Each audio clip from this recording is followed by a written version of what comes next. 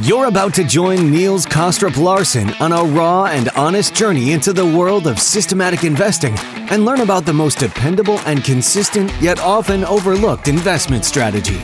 Welcome to the Systematic Investor Series.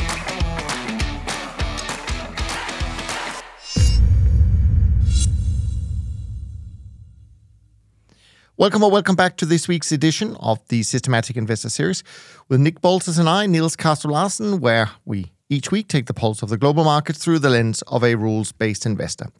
If you're new to the show, I hope today's episode will pique your interest and encourage you to explore our back catalog, including my conversation with Andrew last week, where we discussed some of the recent challenges that his CTA replication strategy has faced and what surprised him about this recent period. Also, I would encourage you to listen to the midweek episode where Stephen Roach, former chief economist at Morgan Stanley and senior fellow at Yale, discussed the China-US relationship and his new book, Accidental Conflict, and where he offers a path towards healthier economies and insights on how to repair the current quote-unquote rocky relationship. And lastly, I am excited to invite you to enjoy the mini CTA series that I've done with Alan, where we speak to the top decision makers at the largest CTAs in the world so that you can gain unique access to these industry leaders who share valuable insights on pressing topics in the CTA space. So head over and check them out after you're done listening to myself and Nick today. Nick, it is wonderful to have you back this week. It's been a little while. How are you doing this Friday in April? I'm doing well, Niels. It's good to be back. I'm doing well. So, post-Easter, it's a less travel-heavy schedule on my side. Spending time doing some research projects. I think some of them, we're going to touch upon. Other than that, life is good. How about you? Fantastic. Yeah, no, absolutely. I think we both concluded recently trips to Asia and coming back from that. So our body clocks are getting back to normal. And, as wonderful it is to be out there, it's also quite nice to be back home for sure. We've got a pretty exciting lineup because, again, this week, and because of your kind of unique insights to what we do, we're going to tackle some issues that we normally don't, and also from a academic point of view. So I'm very much looking forward to that. Now, normally at this stage, Nick, I would, of course, come up with some kind of brief market wrap, but I thought, it's Nick, let's do something different. And what I thought was just to quickly look at some of the news flashes that I've sort of noticed this week, and just hear your thoughts on at least some of the topics. I actually think some of the topics don't even require much of a comment, but the first one might actually, because, and I hope you're up for this, Nick. Is that okay with you? Why not? Let's go for it. Why not? Let's go for it, exactly. So the first one comes to us from Bank of America. And if I should summarize what I read, it would be something like, investor allocation to equities relative to bonds has reached its lowest level since the global financial crisis, driven by concerns about the possible recession, according to Bank of America's Global Fund Manager survey. Bond allocation has risen to a net 10% overweight, the highest level since March 2009, with 63% of participants expecting a weaker economy. However, the bearish sentiments could be contrarian signal for risk assets, with some strategies suggesting that if recession fears are not realized, bond yields and bank stocks could rally. So I'm kind of curious to hear when you speak, because you speak to a lot of institutional investors, if this kind of overweight of bonds and these thoughts about asset allocation at this point in time is something that you sense that many of the people you speak to are also doing at the moment. I would possibly comment on this one from a slightly different angle, that being, what is the short-term forecast? Obviously it's very hard to foresee what's going to happen, but there seems to be a number of indicators suggesting that, a slowdown is more likely than not, possibly towards the later part of the year than in the very short term. And in this context, obviously the question about being slightly more defensive and risk-off pops up. And then the question along the lines of, is now, a fixed income allocation, my long-term kind of defensive play, setting aside last year, going to save, the case or not. But having said that, I think the fixed income allocations have seen some form of, of increased allocation appetite. Conscious, however, of the substantially high, and I think you have commented on this show, interest rate volatility we have experienced in March. I think any move that we see from the investor side is, I would say, relatively more balanced. But I have to say that following March, and I think last time we were here was before the interest rate spike in March. The beginning of the year was much more on the kind of soft landing kind of scenario being the more prevalent one.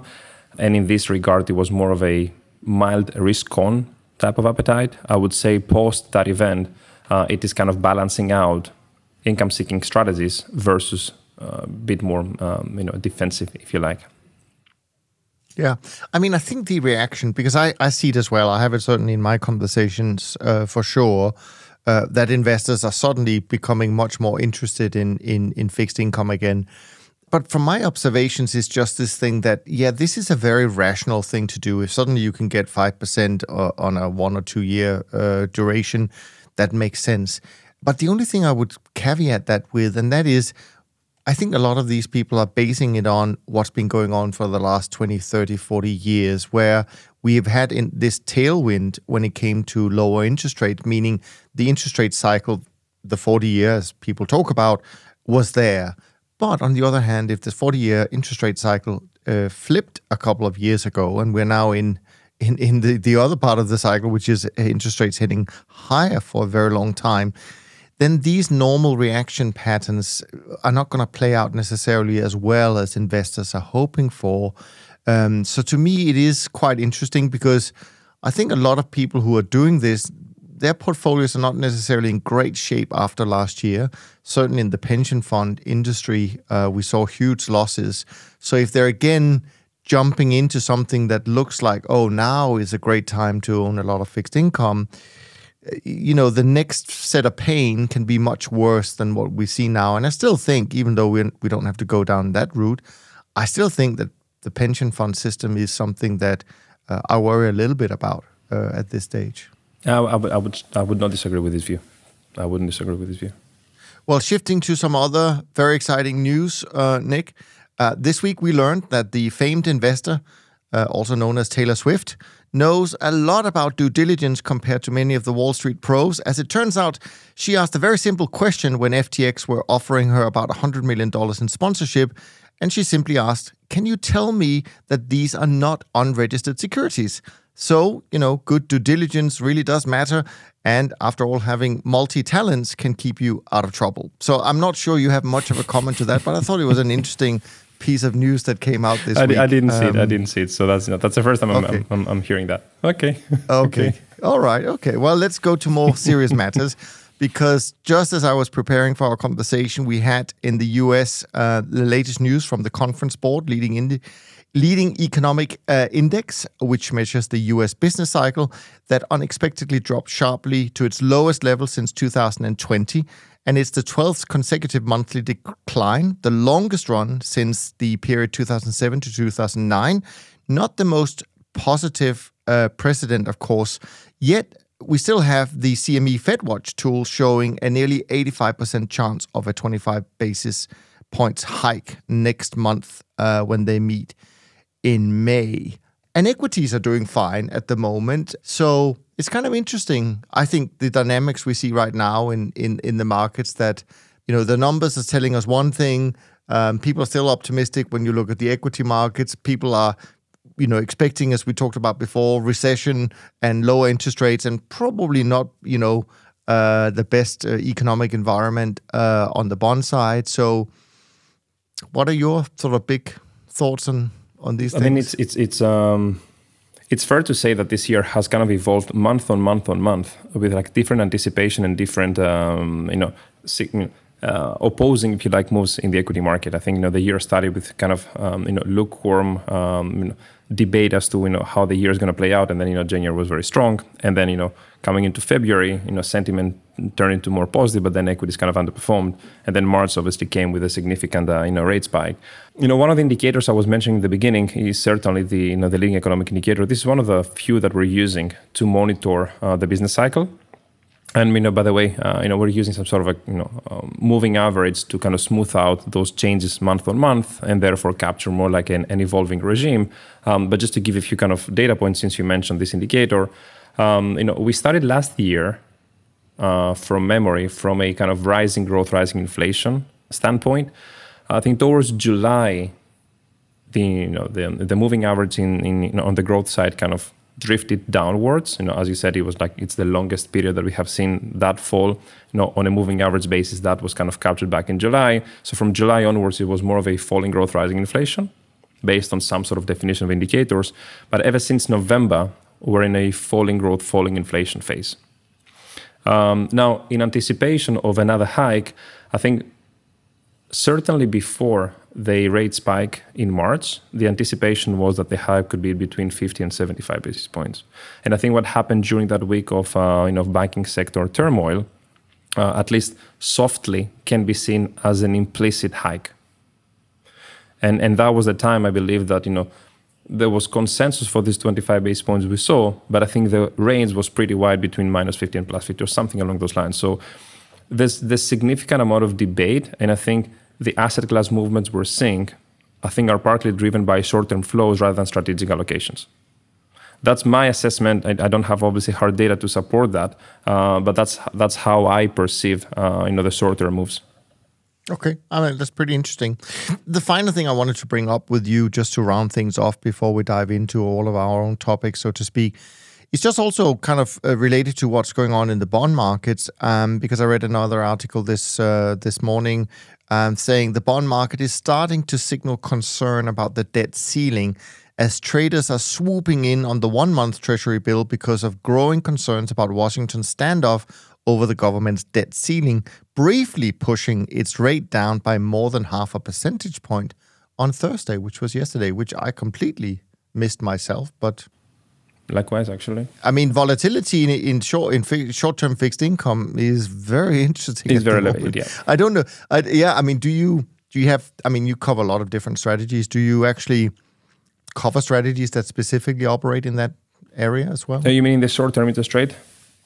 Yeah, sure. I mean, just volatility or short-term interest rates, or is it more broadly? No, we do. We do have some activity on the volatility side as well. And we certainly look here now into more relative value type of dynamics in the present market environment. In other words, looking into which market, and we're not just talking about which market in which asset class, but also which asset classes are priced expensively, which are priced relatively less expensive, and therefore looking into some sort of relative value dynamics. I think the equity rates. Interplay in the present moment is quite interesting. With your point, significantly elevated on the interest rate side, not as much on the equity side. I mean, if anything, VIX is now at pretty low levels, right? So yeah, this is something we're looking at, and this is something we try to harvest systematically, while at the same time highlight some sort of tactical entry points. And I think this is probably an interesting one. All right, so before we do our little quick update on trend, I wanted to touch on the topic of trend and CTA because, as we talked about a little bit last time, when we were just getting going with our initial publication of the episodes we have with these, wonderful, wise people from the CTA industry. And so I was curious now after a few weeks, and we've published most of the ones that we wanted to publish. We've got a few more. I'm sure we'll do some on occasion, but not at the same rate. And I know you probably haven't listened to all of them, but what you have heard so far, are there some things that have kind of stood out to you, maybe surprised you a little bit, or maybe something where you thought, well, that's a different way or a new way to talk about certain things that, we obviously talk about a lot? Yes, so I've actually heard to most of them. I don't think there was anything very surprising, but there's certainly a few things that I would easily highlight. I would start possibly with more of the humorous part. When Roy Niederhofer basically said, I started investing in 1981. I'm like, dude, that's when I was born. So it kind of brings a bit of a perspective. But I mean, on a more serious note, I think listening to people like Bruno or Roy or Doug, obviously focus being on a more traditional liquid trend following, pivoting towards a very short term, possibly contrarian allocations, and then towards alternative markets. What becomes prevalent here is something I think we've discussed many times, and I think you have discussed many times, that it looks that trend following or some form of systematic investing in futures contracts is easy, but then you end up realizing how many nuances are in place, specifically when you try to accommodate either more liquid markets or alternative markets or short-term patterns. So, as easy as it might be, I think there's a lot of art and science going into it and a lot of research going into it. So I think it's pretty much highlighted, specifically once you start hearing people that have very different yet related mandates. Their perspectives were so different, but at the same time under the same hood. So that was the second thing that I would kind of point out. In terms of philosophy and the way I'm kind of thinking about portfolio construction and running a strategy, I think Bruno's points were pretty close to how I think about trend following. But I have to say, the whole discussion he was making about doing relative trends and looking into spread forecasts between market A and market B, and therefore allowing them to largely multiply the number of assets they allocate to, that not being anymore just the markets, but any pair. It was an interesting idea. I'm still kind of running through my head, like, what's the value add here? And I'm not saying that in bad faith, I'm actually saying it in good faith. And I think the last point I would say, again, kind of closing on another slightly less, but possibly still humorous point, is that when you asked Bruno, what's the one thing that you hear about trend that you disagree with, he basically said exactly the same thing that I said 2 months ago. He just disagrees with the fact that trend following is dead, and every now and then people come along excuses about its viability. So that's a kind of a number of kind of high level points I wanted to kind of share. No, I appreciate that. When you hear the debate, for example, between funds that trade more liquid developed markets versus funds that have really embraced alternative markets, and as you say, off exchange, difficult to trade, etc., etc., etc. How do you think about that in your shop? I mean, do you embrace the idea that we should just trade as many markets? Doesn't really matter whether they're on exchange, off exchange, and that there is some benefit to doing so, or how do you think about that? So diversification is the key dynamic here in terms of motivation, right? So to the extent that we can believe there is some form of trend following, then by all means, to the extent we can have assets with enough liquidity, there's a diversification element that comes along. But I just said the most important consideration, that being liquidity. And therefore, if inclusion requires a significantly reduced exposure, precisely because liquidity is not high, then the marginal gain at scale is very small. So I think it's always a balance between, can we scale it up? And to the extent we can scale it up, I think diversification will play out. Obviously, the rule of the nth asset that you're adding has consecutively marginally lower contribution to your program, is fair. And I think that's why I could possibly see the value of just focusing on those markets. And I can possibly quote Doug here that says, okay, if I focus on those markets and I don't necessarily blend them with more liquid markets, then possibly at least in that ecosystem, I can have value brought by every element in it. And then I would let the allocators decide upon how much they would allocate into that bucket, as opposed to just blending them together on a full look-through basis, kind of bottoms-up allocation. So I can see the benefits on either side, or if you like, the disadvantages of just going into those markets. But we certainly look into those markets, and we certainly looking to deploy non-conventional markets. Let me put it this way. Yeah.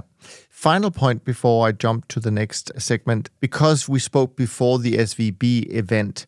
I mean, you're obviously sitting in a huge shop each day, and I was wondering how you guys think I'm not going to ask you to talk for all of your firm, but just kind of you looking at all these markets and the reaction and so on and so forth. What I'm trying to say here is that we have talked for a while on the podcast about one of the concerns being liquidity, but I think often we think about liquidity from a little, our own little niche, saying, well, can we buy and sell the futures we want to buy and sell?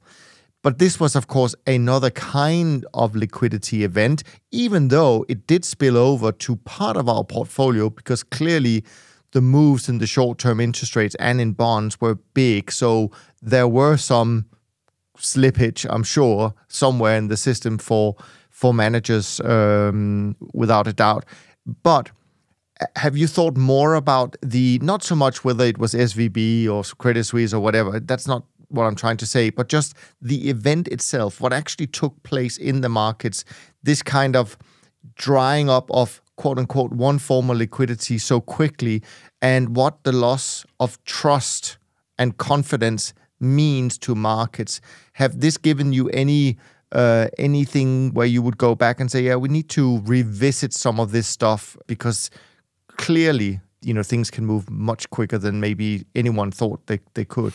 So I think my answer would be a bit more generic here, in the sense that we're very, very focused on liquidity and execution.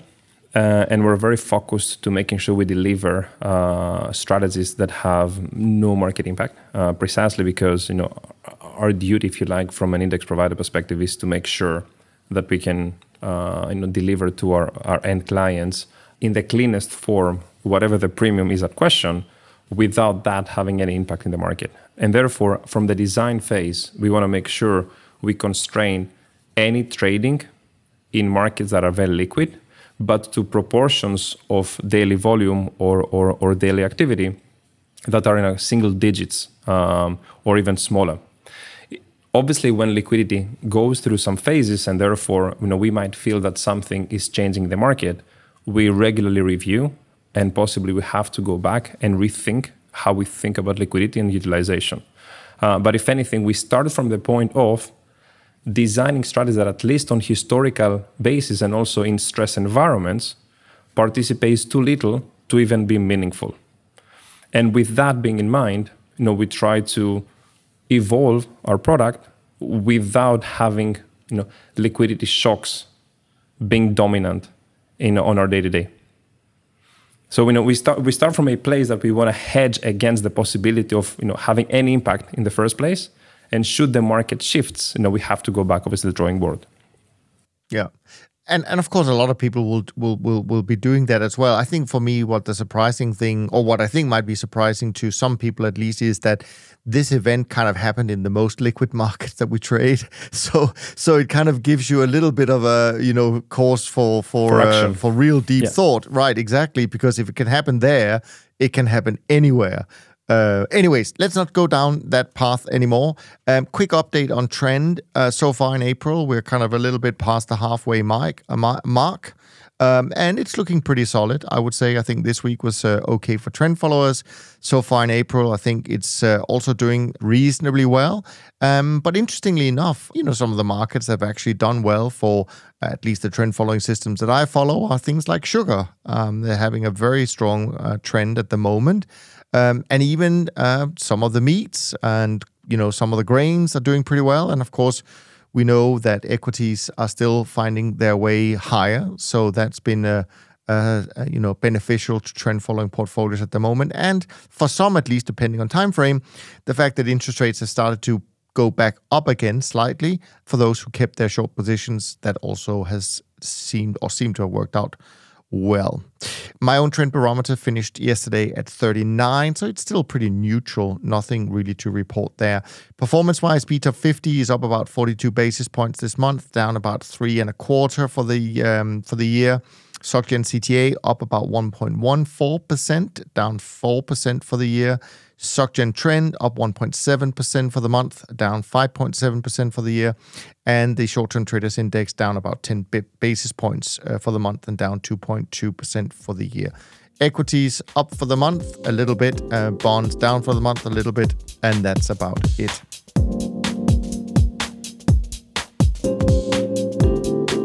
All right. As usual, I was about to say, Nick, whenever you come on, we get a question from Tim. So Tim is back with a question, and so I will do my best to present it to you. Of course. Tim writes, thanks for all the podcasts that you are churning out with an impressive speed and high quality. This week, I have a question relating to timing of trends. Here goes. Trend followers are known for being patient. They know from experience that their backtest that they need to be willing to work through environments where they incur small losses and see drawdowns take place. They do this because they know that ultimately strong trends will emerge and the profit from those trades more than make up for the losses and lead to phases of strong positive performance as we saw in 2022. Most, if not all, trend followers tend to firmly believe that there is no way to time trends. With Nick having a strong research background and perhaps not being 100% trend follower, he might think differently and would no doubt have some valuable insights into this. For example, some concepts that provide constructive results in backtests for timing trends are 1. Using the trend strength metrics like Niels' trend barometer, or 2. A risk-on, risk-off measure, or 3. Using some macro variables like inflation. All these approaches can be used to improve on overall results by adjusting the capital allocation depending on the results of the concept used, but they do lack in overall robustness. Of course, position sizing and whether this is done dynamically over time will also impact results. Apologize for the long-winded question, but very much looking forward to the response. No need to apologize, Tim. Your thoughts, Nick, on this particular topic? Sure. Thank you, Tim, first of all. And, can we time trend? That's, I think, the question here. Can we time trend? I would possibly even paraphrase the question and effectively say, so you do deploy more risk or less risk in your trend following program? And I think you and I Niels, have discussed it, or possibly have shared some comments back in the days on this topic. I think there are two extremes here, and the two extremes are, if there is no trend in the market, what do you do? No, if all the signals are too low, but you still have a particular volatility budget to deploy, do you optimize on noise? The other extreme is that everything is trending so much. What should you do? Should you just double the risk or not? Right. I think these are kind of the extreme questions, and trying to work backwards. What are the repercussions of us deciding upon reducing or increasing overall risk in those two extreme scenarios? Possibly can hint towards what could be a good indicator. So I'll tell you some of the ideas we're kind of brainstorming and looking at, and I would basically say that when I'll start from the second extreme, that being that all markets have very strong trends. If all markets have very strong trends, it is very likely that those trends are driven by the principal component. Let's put it this way. So if all rates are kind of moving in tandem, it is more likely a kind of a core duration component driving everything, and therefore the overall correlation is quite high. But the dispersion across those trends is quite low. So what's the risk here? Well, the risk here is that this dominant component kind of reverts, and then the entire portfolio reverts, right? And this is very different to saying, hey, this one market has a very strong idiosyncratic move, and now it becomes more of a risk concentration discussion in that market, and mitigation potentially of that concentration if you want to taper that signal in the optimization. But if the entire ecosystem experiences very strong trends, it might be a signal, and historical research kind of suggests that this could be the case, that being a bit more nimble with the overall risk seems to pay off. Now again, it's very extreme a scenario, but if I were to think about what is a warning signal here, that warning signal is that post very strong trends across a range of markets, we should be thinking about being more nimble, I would say.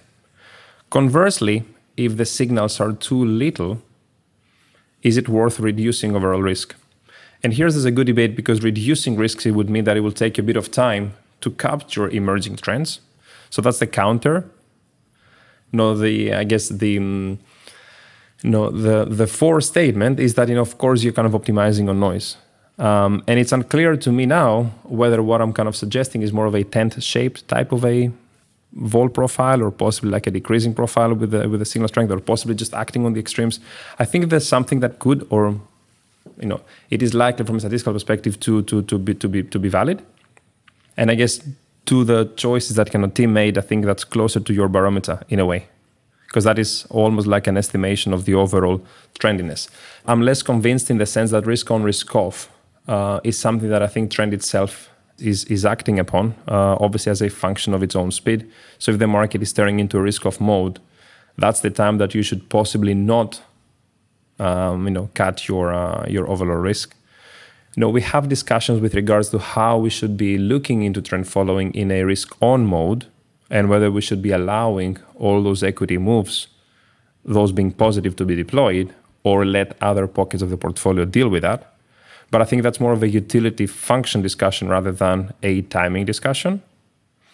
And I think the last point I would say, because Tim is mentioning macro variables like inflation and so on, we've done some work at some point looking into how economic regimes and trend following interplay. And there's a number of papers, I believe, the last couple of years that have been circulated, mainly industry papers, kind of connecting trend following outperformance, within rising or high levels of inflation. But that is that is obviously contemporaneous. There's no forecasting ability, and I think the reason why I don't necessarily think that macro variables can have a strong impact on timing trend following itself is because the historical performance or the signals themselves suggest that the asset is performing well in the whatever regime we're at, or possibly not performing in the regime we're at. In other words, there's a regime classification without even us giving it a tag, just purely by looking into the evolution of those signals. If equities are performing well, possibly we're in a rising growth environment. If bonds are underperforming, possibly we're in a high inflation environment. So somehow there's a subtle regime identification coming straight from the signal itself. And that's why I'm a bit more reluctant thinking about the macro regime itself, which, by the way, can go against what always said the other day from AQR, talking about macro trend and so on and so forth. But anyway, I'll leave that on the side. But yeah, no, I mean, it is interesting because clearly AQR told us about the fact that they use, I think, almost half their signal generation now is what they call economic trend and not just pure price trend. So, I mean, we shouldn't rule any of these things out. I do agree with you. I think macro indicators can be very hard to put into a trend following perspective, because once you are able to detect that inflation is high, I mean, it may be peaking, and so you're kind of adjusting at possibly the wrong time.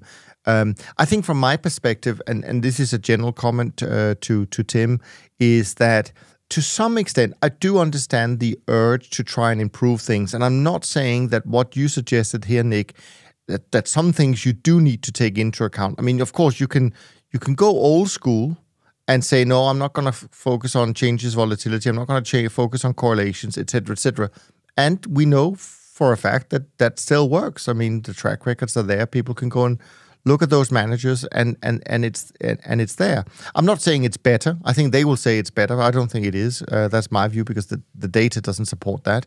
But it could be better 5 years from now. Who knows? So we have to be open-minded about it. But in general, whether you use one methodology or the other, you're still dealing with a strategy that tends to deliver about 150 to 200% of the S&P 500 returns with about the same drawdown, so to speak. Now, if you're using an index of CTAs, the drawdowns are a lot lower. But, even for a single manager, so to speak, you obviously, we can have and have had in our long-term track records, we have had similar drawdowns to the S&P. Let's just face that. So I am always curious that if you can get more returns with about the same drawdown risk, et cetera, why we are so focused or fixated about trying to improve upon that. I mean, at some point we should just say, this is fantastic, this is great, because of course the beauty of it, those returns that CTAs generate are completely uncorrelated to equity. So it's actually a very useful return stream, let alone it's better. So, but anyways, I understand the question. I will say my trend barometer was not built in any way, shape, or form to be used as an indicator. But I will say, even though this was done almost 20 years ago, believe it or not. It has an uncanny way of capturing the trendiness of our industry, meaning what I look for is kind of where does it finish at the end of the month?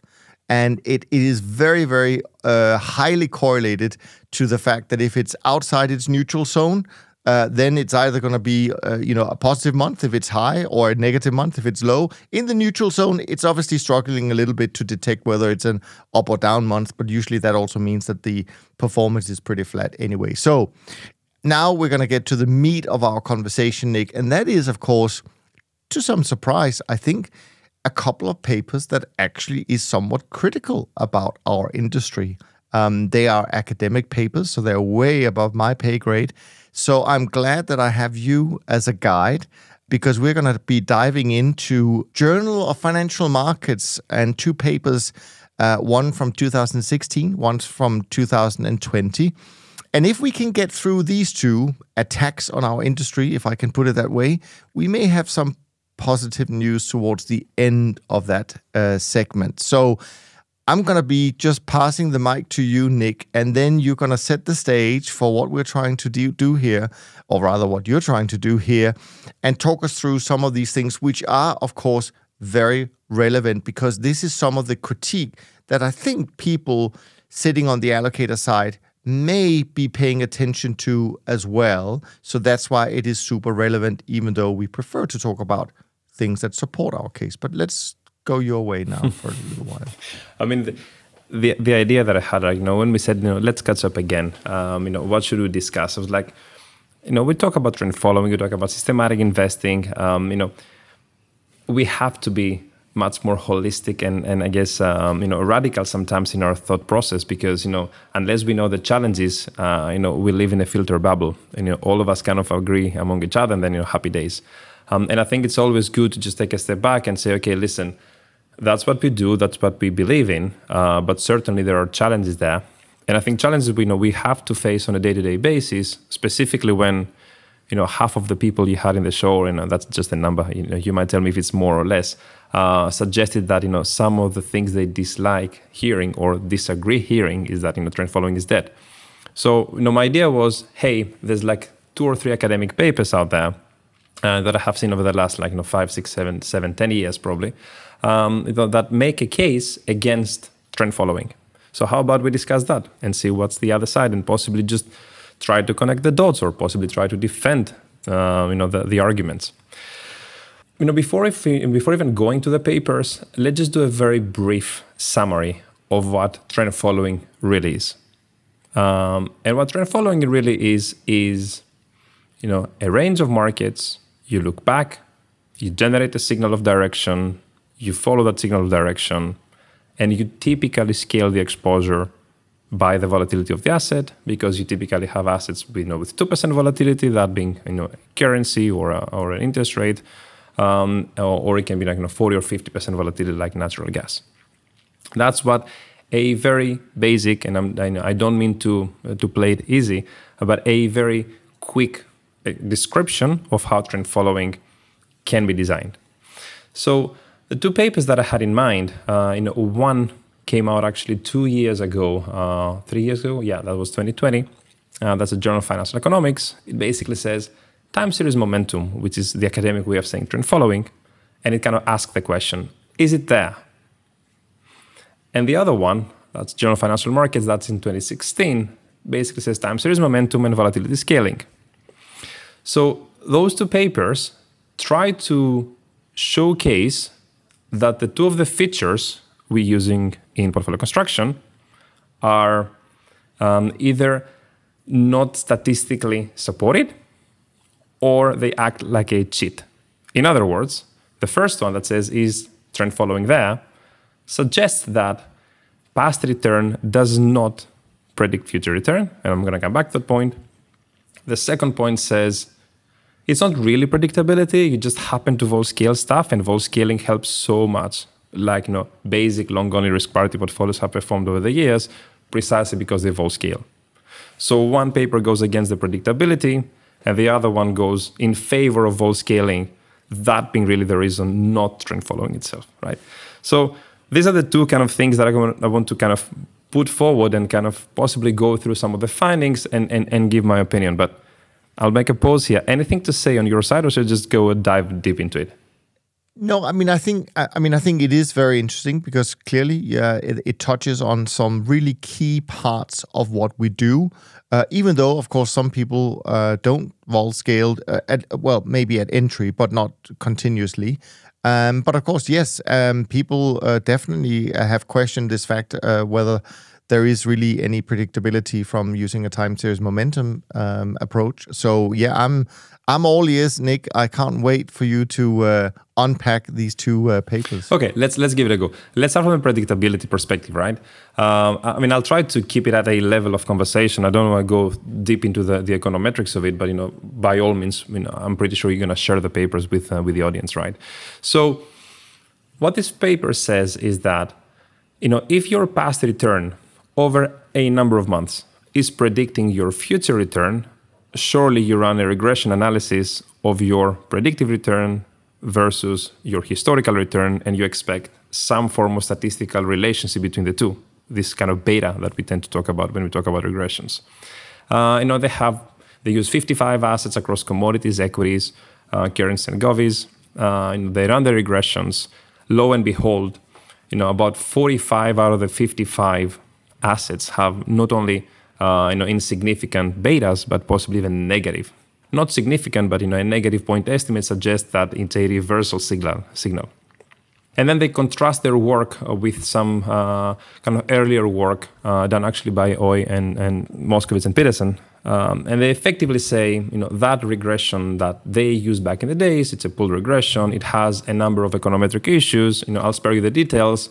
They try to fix those issues, and by fixing those issues, they suggest that their evidence is quite solid. That being that there is no time series predictability, past return does not predict future return. And above and beyond that, of course, they say, okay, wait a second. If there's no predictability, why has trend following performed? Which I think is a very fair question to ask. Like, hey, okay, I don't believe that there's any predictability, but something is going wrong here because, hey, if I look at the line, it's actually performing quite well. So then they say, well, you know what? Possibly what is happening here is that there is no beta in this predictability, but there's also an alpha that we don't necessarily talk about because the alpha itself is not necessarily this transition of information from past to the future, but it's just a constant return that keeps on ticking month on month on month on month. So their hypothesis is possibly assets that have delivered historically a very positive return, I just benefit from holding them, and those that have historically underperformed, I'm benefiting from historically going short them. So all that we're actually doing is that we're over-biasing our long exposures by overbuying assets that have historically performed and overselling assets that have historically underperformed. So then they run a strategy whereby they said, okay, if I have an expanding window, I'm looking into the historical performance from the start of history, whatever quote-unquote history means here, and I'm just going in favor of the positive average historical return every single month, obviously expanding my information set, and I'm going short when this historical mean is kind of negative. And they finish off the paper saying, hey, this form of doing some sort of time series historical return, but not necessarily momentum return, performs very similarly to a trend follower. Right, so that's the whole paper, and now I'm going to try to defend or potentially kind of suggest some of the points that I agree and disagree with. So to summarize, there's no predictability, but because trend following is performing, it might be that assets have statistically strong positive or negative returns over the history, so that is an enough data point to follow and therefore kind of perform. Right, it's a blend between, if you like, econometrics and then kind of financial economics. So that's the whole paper, right? And that's why the title is it there? Is it really there? Or we just happen to be biasing our exposures as a function of the historical performance of the assets, not a short-term predictability. So I think there are 2 points that I would want to make here. Point number 1 is that this serial correlation and this predictability, it's a subtle concept. And I'll make an extreme example. If I give you $1 for the next 30 months, right? Every month, the cash account would go up by $1, But statistically, the returns you're experiencing, which are $8 per month, have zero correlation among each other. Because the way correlations operate is by demeaning, if you like, the variables. I'm not going to go into the specifics of it, but really what you have here is an average return, which is $1, and no uncertainty around it. There's no serial correlation whatsoever. This path of you growing from 0 to 30 can be seen as a trend follower, but in reality, there's no predictability per se. So here's an extreme example whereby you still perform, but then there's no predictability whatsoever, right? So that is one point that is going to take us to the next point, being that there are patterns out there that can be seen as trends, but statistically can be seen as no predictability. But I think what's the most important point here, and that's what is actually missing, and that is why I think there's a bit of a disconnect between a very econometric approach and an investment approach, is that expected returns are time varying. And this conditionality in expected returns is very important. And now I'm going to bring back the whole crisis alpha, the whole conditional analysis, and the whole performance of trend following strategies when the markets shift and when macro volatility rises.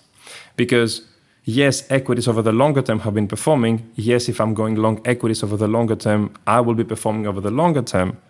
But the ability of going short temporarily in anticipation of a negative trend continuing is going to give that variation of trend following the convexity element. So I'm pretty sure if we now assess a time series implementation of trend following, as in the actual trend following strategy, versus just allocating on the base of historical long-term returns, both might have over the longer term the same Sharpe, but when it actually matters and you get the convexity, you're going to have a significantly different story. And I think the short-term predictability of or correlation, if you like, of returns is the one that is possibly missing from this analysis, which by all means is absolutely very valid and econometrically sound. But I think it misses the point of we don't just build trend following strategies for a longer-term Sharpe ratio. There's way more that goes into it, and that has to do with conditional assessment. And on a conditional assessment basis, I'm not expecting a long-term long the assets with positive return and long-term short the assets with negative return is going to deliver that. That's one point that I want to make with kind of this paper. And by the way, I'd be happy to see how this portfolio would have performed last year. Mm-hmm. Yeah, me too. Right? This long-term mean being positive, I'm going to buy. Because that would be full on equities and credit and bonds, right? And again, to that point, it's not anymore, a point-to-point Sharpe ratio comparison. I think there is much more that goes into it.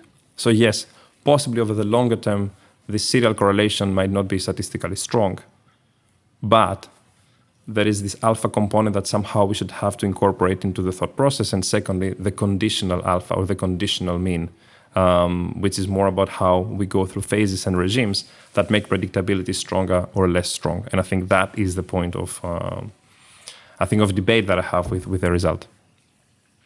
So I'm not negating the result. I'm just saying that a different perspective is required to connect the academic thought into what we actually experience and what we want to deliver from an investment standpoint. Yeah. How about the vol scaling? So how about the vol scaling? So the other paper says something different. Says, it's not really predictability. It basically says, if you do trend following and you vol scale, you get the same performance if you don't do trend following and you still vol scale. So for the sake of argument, you have S&P, WTI, US Treasuries, and JPY. I'm just making it up. And you go long or short as time goes by based on your predictor of performance using trend following. And you put the four together by some form of vol scaling. Whether that is done at inception, whether that is done consecutively, to your point, that's less of important for the point of discussion. And then they contrast that to holding the same four assets, just vol scaling them, all of them being long. And over the longer term, all they suggest is that, hey, the performance is pretty similar. And actually, if you remove vol scaling, what you end up having is statistically insignificant returns between the two. So whether you see a long-only buy and hold portfolio with equal weighting scheme for the sake of argument, or a trend following portfolio with an equal weighting or equal gross exposure in each and every asset, they're very, very similar, right? So that's the point they're making. In other words, you don't really need your signals. You just vol scale, and you happen to believe that your signals are good enough, and you just do the vol scaling, but that is more of a cheat. That's their point, right? So what's my counter to it, or my defense to it, or I guess some thoughts around that? The first one is that from an empirical standpoint, or from a statistical standpoint, or possibly from a research standpoint, you can run equally weighted portfolios of assets. But from an investment standpoint, I cannot just see us putting $1 on a 2-year treasury note and $1 in natural gas. Because what we're basically doing is $1 natural gas and a fixed dollar next to it. So from a portfolio perspective, diversification perspective, risk management perspective, we wouldn't be able to deliver a balanced allocation had we not taken into account some form of volatility. So I think, yes, probably something is happening with vol, and we're going to get to it, but it's not that it's a fair comparison to say, hey, I'm having all those assets with very different volatility profiles put together on an equal dollar basis. So there's a gap between just let's do it in an Excel file, or let's actually try and run it and run money with it. So that's the first point that I want to make. There's this disconnection here between, it's not really a reasonable portfolio to hold, right? Yes, I can run my analysis in Excel, but it's not a portfolio I would ever hold because I'm concentrating my risk to equities and commodities. That's basically it. That's point number one. Point number two, and I think that's way more subtle, they say that if you do vol scaling in a long-only portfolio, you bridge the gap between trend following. What they do not say is that volatility scaling embeds significant amount of momentum in itself when applied to assets that have this negative correlation between volatility innovations and returns. In other words, if I look into equities, they typically experience drawdowns with contemporaneous spikes in volatility. In other words, if you volatility target an equity exposure, you're going to start reducing the exposure to it when the volatility is going up. So even if you're holding equities, by vol scaling them, what you're acting upon is a subtle momentum signal.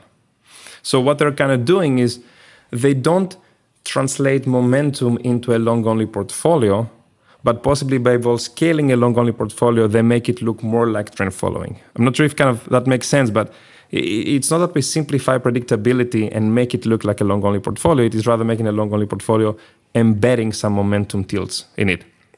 By the way, not all assets experience this behavior of negative correlation between innovation in vol and performance, as in vol goes up, performance is negative. But most of the risk on markets do. There are some subtle cases here, specifically rates back in the 70s, that interest rates were going up with very low volatility, and then vol targeting would be at your expense. But setting that as an aside, volatility scaling has a number of econometric, properties, and I don't want to dive too much into it. But one of the subtle points is that it specifically brings momentum into the portfolio. Possibly you don't go short. Obviously, you just reduce the exposure or increase the exposure following volatility reduction. But this dynamism in the allocation, even for a long-only portfolio, is very similar to trend following. What's the difference? The shorting side. So last year, a vol-scale portfolio, a risk parity portfolio, a whatever portfolio that follows a risk parity rule, possibly is trying to reduce exposure, but will never go short. So it will still have a very bad year. Connecting my point to the first point I made for the previous paper, that the conditional assessment is very important. So that's kind of a bit of a defense here. It's kind of a bit of a defense. Okay. So of the three papers that we had in total, do you want to do touch on the third one? So the third one is a much older paper. It's from 2006. It was published in Management Science. The reason why I'm bringing it up, it's not a trend following paper, and I'm going to spend possibly a couple of minutes on this one. It's not a trend following paper, but I think it's extremely insightful in the sense that it is creating econometric conditions for trend following to perform, even if there's no serial correlation in the returns. So the point I made in the beginning, whereby one of the challenges here being that trend following is not statistically strong. In other words, you cannot predict return using past return. That particular paper says, even if return cannot be predicted, as long as volatility can be predicted, and I don't think that anyone disagrees with the fact that volatility is persistent and it classes through time, and that's the important bit now, you can predict the sign of return. But that is nothing more than trend following. Possibly I cannot foresee what's the magnitude of a return, but it's enough for me to tell you, hey, return is going to be positive, return is going to be negative, go long, go short. And I think it's very subtle because the whole paper just talks about the econometrics and the modeling implications as to how you can generate those dependencies. Never talks about trend following, but to me it's pretty obvious. It says, hey, you cannot predict return, but if you can predict volatility, then you can regenerate, as they call it, direction of change forecasting. And I think that's crucially important for trend following. And they also make a few more points along the lines of, even if there is sign predictability, because it is very nonlinear, even basic econometric tests cannot deliver statistically strong results. In other words, there is sign predictability purely driven by the fact that you have volatility predictability, but even basic empirical tests cannot easily document it. And I think that's a very strong defense to the argument being returns do not predict returns. There is no trend, because trend is about the direction of the move more than anything else. And obviously, vol scaling and signal scaling comes after that. So that's the reason why I wanted to bring it up, because I think it acts as a defense to the first paper I talked about.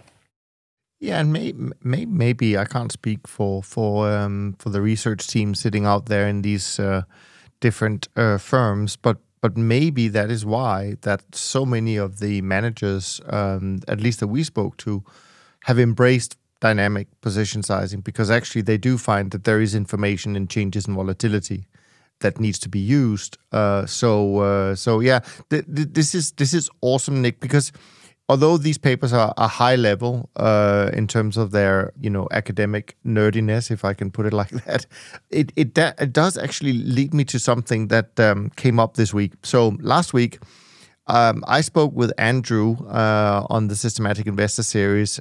He was in New York, I was in Singapore, and then this week we met halfway. We met in Switzerland for a convenient. coffee. So that's convenient. Very convenient, yeah. And one of the things that he's obsessed with, and I'm obsessed with as well, is this issue about narrative. And we're constantly thinking about how can we try and make the narrative more compelling for trend following, because we have all this evidence, et cetera, et cetera.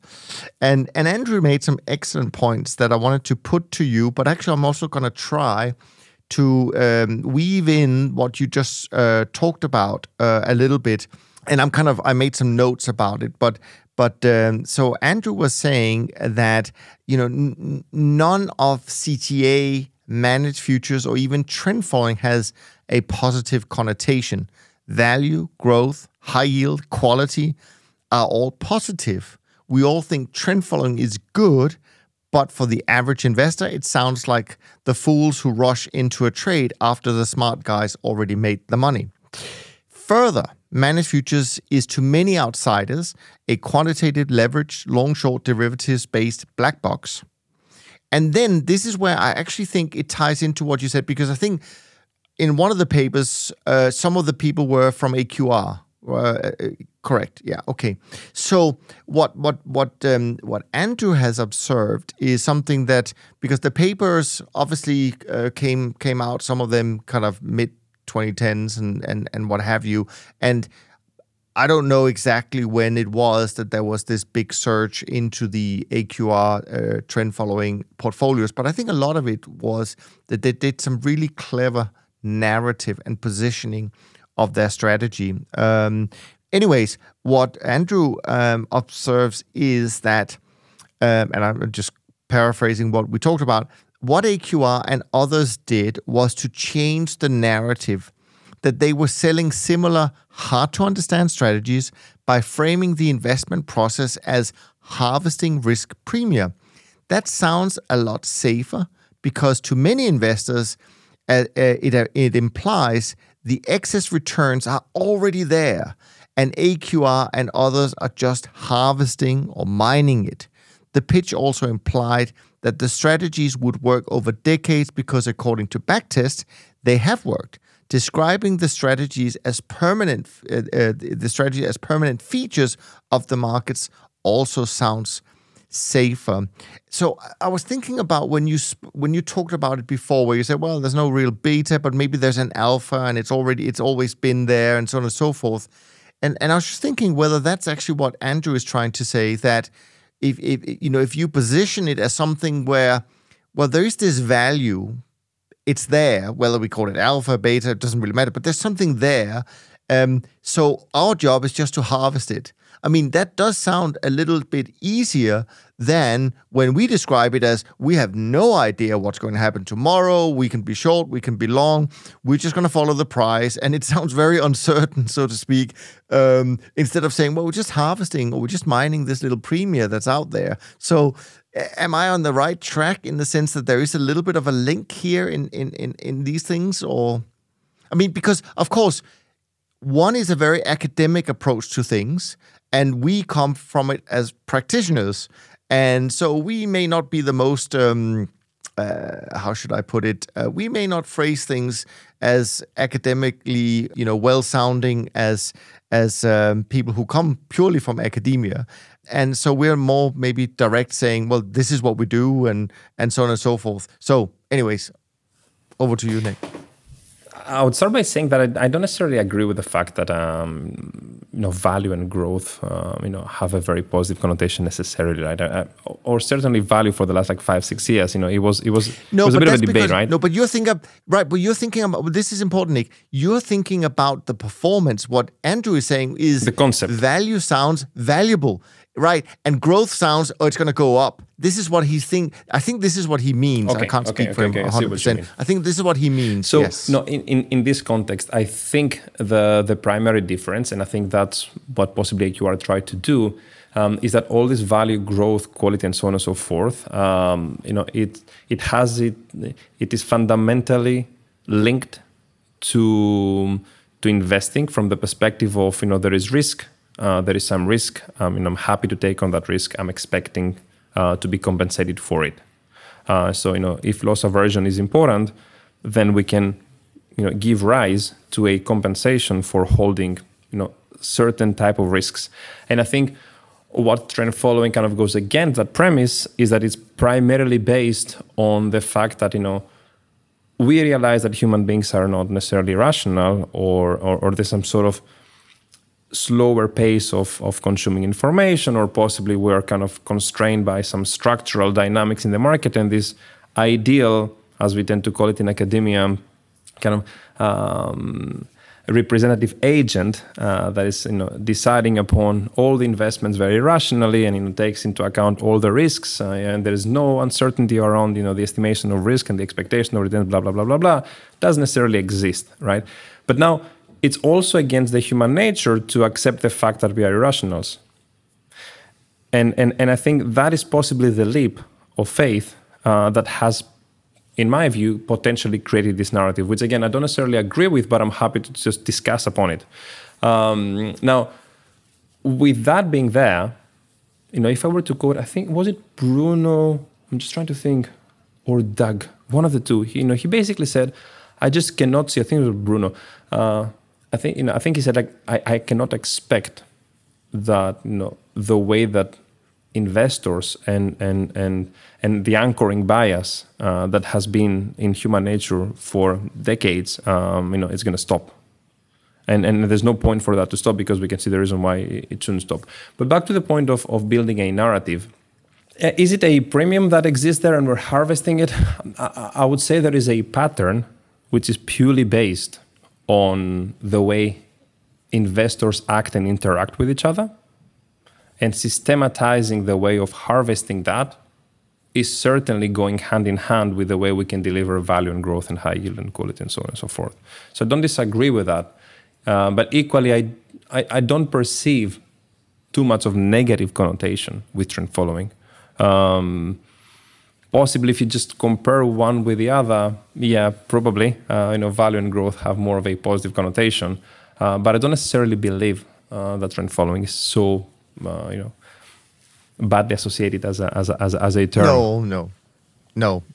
That's definitely fair. AQR, in the way I think a range of industry practitioners have tried to approach the matter, that being via research, education, and evidence. I think it's the right thing to do. But ultimately, we owe that to investors. And also, I think what has been really smart about taking an academic approach to this in the way they described it early on, and this is many years ago, of course, is the fact that I think a lot of the people they were essentially messaging with this, people sitting in, pension funds, et cetera, they were kind of speaking that language. They were not speaking our language necessarily with breakouts and dungeon channels and what have you. I mean, I don't think that is taught in many places leading to a CIO role. So yeah, I think that was very smart. And this is also why I do think narrative matters. And I love this quest that we are on in terms of finding potentially a better narrative. We'll see. Anyways, let's round off with just a couple of things. The aspect paper is also talks about the wonderfulness of trend following. Not surprisingly, of course, we all believe in that. But there's one thing in particular that I took away from it, which is I think they've done a nice job in visualizing it, even though it's something that I think we've certainly highlighted before. And the more time that passes, the more convinced I think this is true. And this is the fact that the decade from around 2009 to 2019, what was described as the CTA winter or the lost decade, et cetera, I think a lot of people, as we were heading into 2018, 2019, returns weren't that strong, basically came to the conclusion that this is the new normal. Markets have changed. Trend following doesn't work, at least not as well as it used to do. So we shouldn't expect great profits from this. Of course, 2022 comes along and changes that to some extent. But what I think is, at least my conviction here, is that we will look back at this period and realize that decade was the anomaly. That actually the decades before, whether it's the 70s, the 80s, the 90s, the 2000s, and hopefully the 2020s, will show normal kind of return distribution, et cetera. But that period where central banks were in control to a large extent was really the odd one out. That is my conviction. They show something visually in the paper that suggests the same, even though we don't have much future data, of course. And I thought that's really interesting. And I think if people can internalize this, if people end up believing, as I do, that that's exactly how we'll find out that it is, then people should almost completely reverse the way they think about asset allocation and kind of start with the allocation to trend following, saying, okay, this is really a core component because just look at how it's done in all of these decades, maybe with the exception of one. And then let's build something around that to build our portfolio from that point. Of course, I'm taking an extreme point here. I'm aware of that. But anyway, that's just my thoughts from that, which is hard for you to comment on if you haven't read the paper. No, but I agree, because I think it goes back to the point that we had in the first time that we spoke together back in November, following some work that I had done with regards to how that decade shifted and how this fundamental certainty back then that gave rise, if anything, to reversals in asset prices across any asset class has significantly shifted, but also how my conviction was and possibly still is that this period of excess kind of liquidity and issuance of cash is not going to return. It doesn't feel that it gave as much as it has actually created at the end of it. So I completely agree with the statement. Yeah, cool. Well, Nick, this has been fun as usual and incredibly insightful. So I really appreciate that. And to all of you listening today, if you also appreciate all the time and preparation that Nick put into this, why don't you go and leave a rating and review on any of the major podcast platforms? It only takes a few minutes, but it does make it a lot easier for people to find the show and hopefully also join our little tribe here.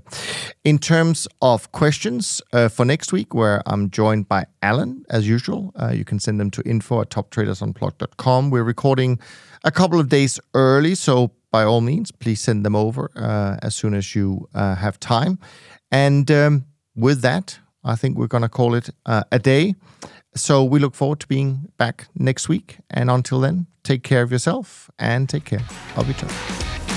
Thanks for listening to the Systematic Investor podcast series. If you enjoy this series, go on over to iTunes and leave an honest rating and review. And be sure to listen to all the other episodes from Top Traders Unplugged. If you have questions about systematic investing, send us an email with the word question in the subject line to info@toptradersunplugged.com and we'll try to get it on the show. And remember, all the discussion that we have about investment performance is about the past, and past performance does not guarantee or even infer anything about future performance. Also understand that there's a significant risk of financial loss with all investment strategies, and you need to request and understand the specific risks from the investment manager about their products before you make investment decisions. Thanks for spending some of your valuable time with us, and we'll see you on the next episode of The Systematic Investor.